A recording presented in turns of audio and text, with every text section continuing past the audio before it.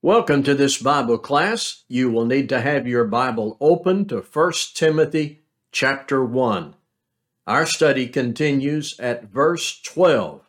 1 Timothy chapter 1, the study will begin in verse 12.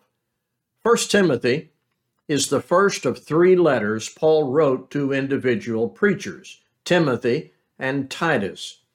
The aging apostle is giving them counsel and instruction for their work, instruction that came from God through the apostle to these men and for us. As we read their mail, we are able to learn of our spiritual needs and the provisions of God through His Word for our daily application. This time, we're going to continue at verse 12, but I think to get there, I need to read the chapter. So I'm going to read the first chapter of 1 Timothy. Then we'll go back and continue our study at verse 12. Paul, an apostle of Christ Jesus by command of God our Savior, and of Christ Jesus our hope, to Timothy, my true child in the faith, grace, mercy, and peace from God the Father and Christ Jesus our Lord. As I urged you when I was going to Macedonia, remain at Ephesus so that you may charge certain persons not to teach any different doctrine, nor to devote themselves to myths and endless genealogies which promote speculations rather than stewardship from God that is by faith. The aim of our charge is love that issues from a pure heart and a good conscience and a sincere faith. Certain persons, by swerving from these, have wandered away into vain discussion, desiring to be teachers of the law, without understanding either what they are saying or the things about which they make confident assertions. Now, we know that the law is good if one uses it lawfully, understanding this, that the law is not laid down for the just, but for the lawless and disobedient, for the ungodly and sinners, for the unholy and profane, for those who strike their fathers and mothers, for murderers, the sexually immoral, men who practice homosexuality, enslavers, liars, perjurers, and whatever else is contrary to sound doctrine, in accordance with the gospel of the glory of the blessed God with which I have been entrusted. I'm at verse 12.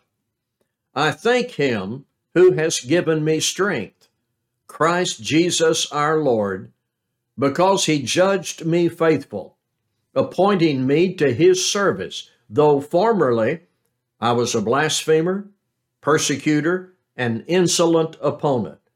But I received mercy because I had acted ignorantly in unbelief, and the grace of our Lord overflowed for me with the faith and love that are in Christ Jesus.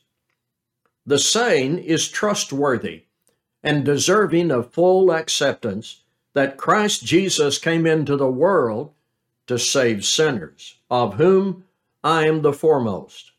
But I received mercy for this reason, that in me, as the foremost, Jesus Christ might display His perfect patience as an example to those who were to believe in Him for eternal life. To the King of the ages, immortal, invisible, the only God, be honor and glory forever and ever. Amen.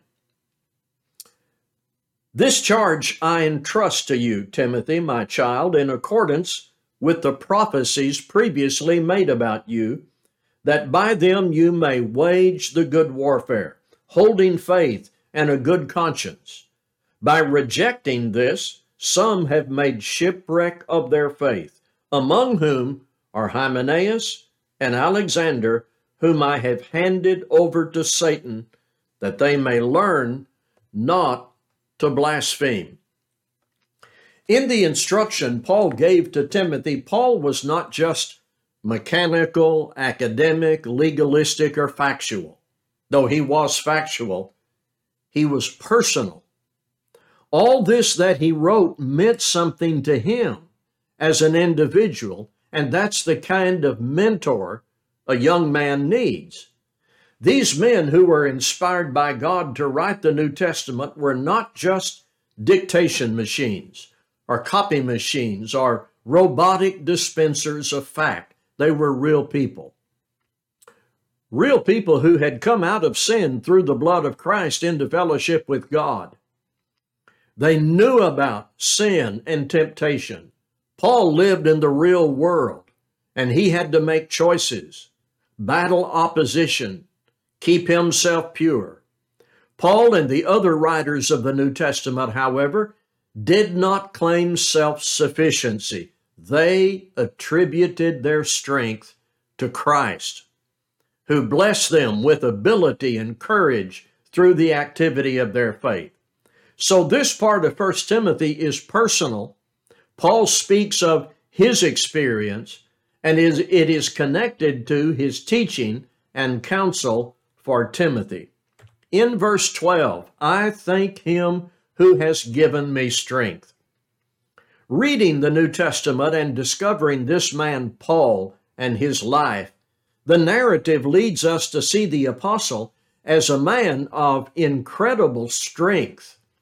A man of incredible strength. The work he did, the adverse conditions, the hostile enemies he had to put up with, the injustice he endured. We consider the Apostle Paul to be a man of impressive strength. That strength was not self-generated. He never says, look at what I've made of myself. Rather, his claim is, look at what Christ made of me. And that's reflected here. I thank him who has given me strength, Christ Jesus our Lord. And to that he adds, because he judged me faithful, appointing me to his service. God and Christ could see in Paul that he was competent to receive and comply with orders, to serve and to work. It was not that Paul merited or had earned such consideration. For verse 14 will stress the overflowing of grace. The choice of Paul to do this work involved divine knowledge of his competence, his ability to be a servant and accept his charge.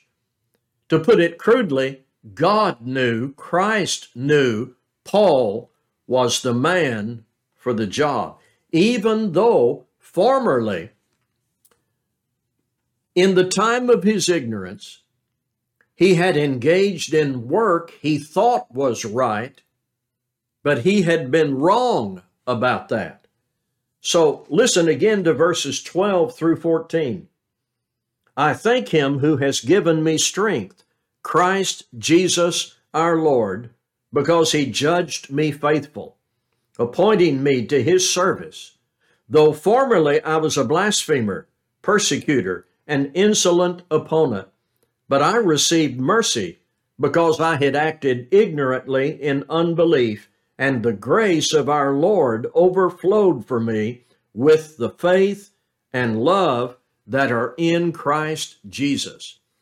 Paul didn't live in regret because he knew he was a forgiven sinner, but he always thought it to be amazing that he was chosen to do this apostolic work given his previous sins. It could only be grace. He had been a blasphemer, a persecutor, and an insolent opponent of the gospel he was now preaching.